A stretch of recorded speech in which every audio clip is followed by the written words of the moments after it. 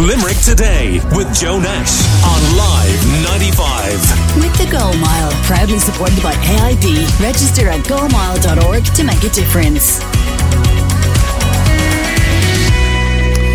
Now, Paddy Common from the AA is on the line. Hi, Paddy, how are you?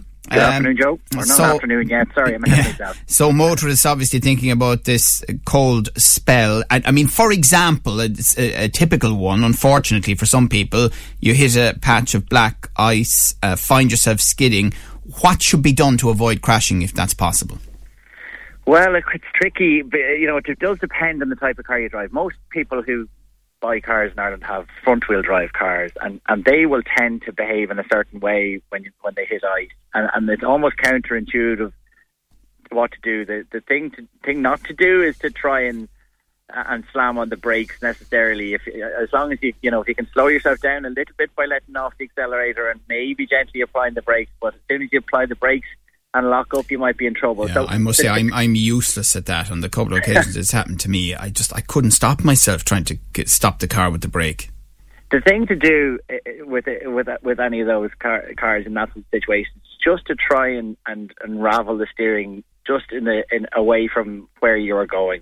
So just try and straighten up your steering wheel a little bit and let off. And obviously, if you're careering towards something, do try and apply the brakes. Anti-lock braking, as well as something else that pretty much everyone has that now fitted to their car, and it will do a kind of a juddering sound, which can make some people put off and think, oh God, something's happened. And that's actually the ABS doing its job. It will judder and shake, so do let that do its job. That's without pressing the brake? No, that will do that when you push the brake. Okay, it will make a pulsing, juddering sound. Right. And some people think, oh God, something's going wrong here. And just remind me, Paddy, which way do I turn the steering wheel again? Towards the skid? So yeah, if you're away from the skid. What use am I? You're explaining this to me now, and I'm supposed to be doing this in an instant on the road.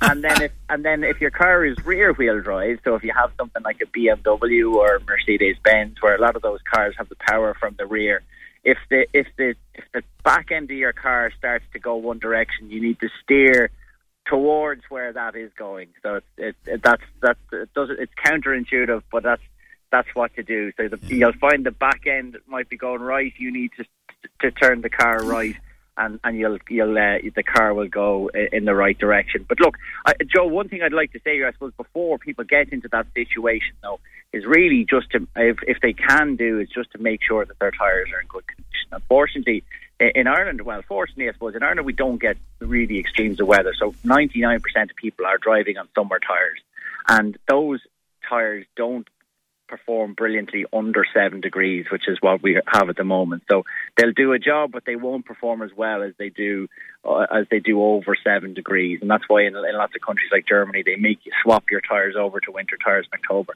But at least what people can do is make sure that the tyres that they do have are in good condition, that the tyre pressures are inflated properly. If you've been checking your tyres or doing your tyres onto the long finger, now is the time to sort it out, because it will show up in these conditions. So and of course the tread depth is very important, isn't it? Yeah, of course, like the minimum of 1.6, people shouldn't go near it. Should be, you should be looking at between 4 and 6 millimeters. So make sure that your tyres are in good condition. People do, it's a bit of a grudge purchase for people to do that, but it's so important. It's everything when it comes to this issue. And we're talking to Paddy Common from the AA.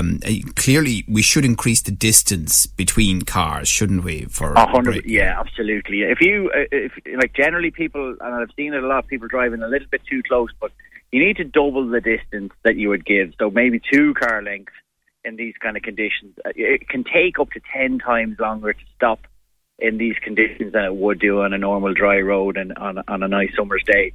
So you do have to stay back. There will be drivers who'll get irritated with you and might try and come in front of you or beep the horn. Just don't mind them, because this is your safety and everyone else's safety. Just in general, Joe, just everything needs to slow down. Right. Slow down your driving, slow down the steering input as well.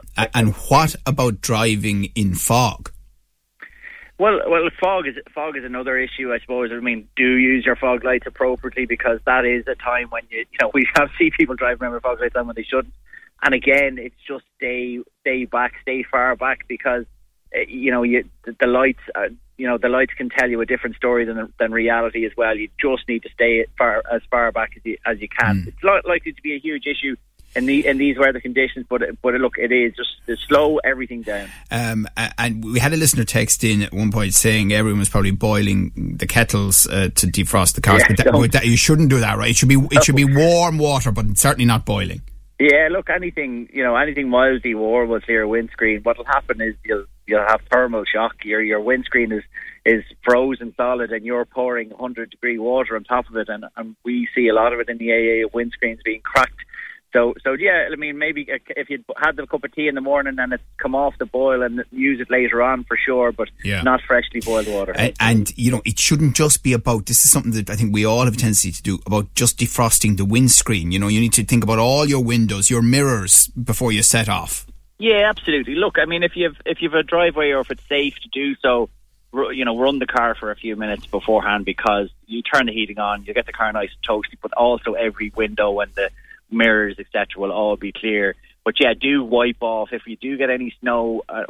Take the time to wipe that off as well, because if you do get a snowfall, right, your car, it might be sitting on top of your car, but it might hit a car behind you and cover their windscreen when you're driving off. But no, just take that little bit of extra time. Look, you have to get your house warmed up, but get your car warmed up as well. Okay, all right. Listen, great advice. Thank you very much. That's Paddy Common there from the AA, and it looks like we're going to be facing this cold spell for a while. And look, bottom line is, if you can avoid the unnecessary journeys in the first place, then clearly that's ideal. But at the same time, despite it being winter, we all still have to move around. Your views, your news, your Limerick Today with Joe Nash on Live 95.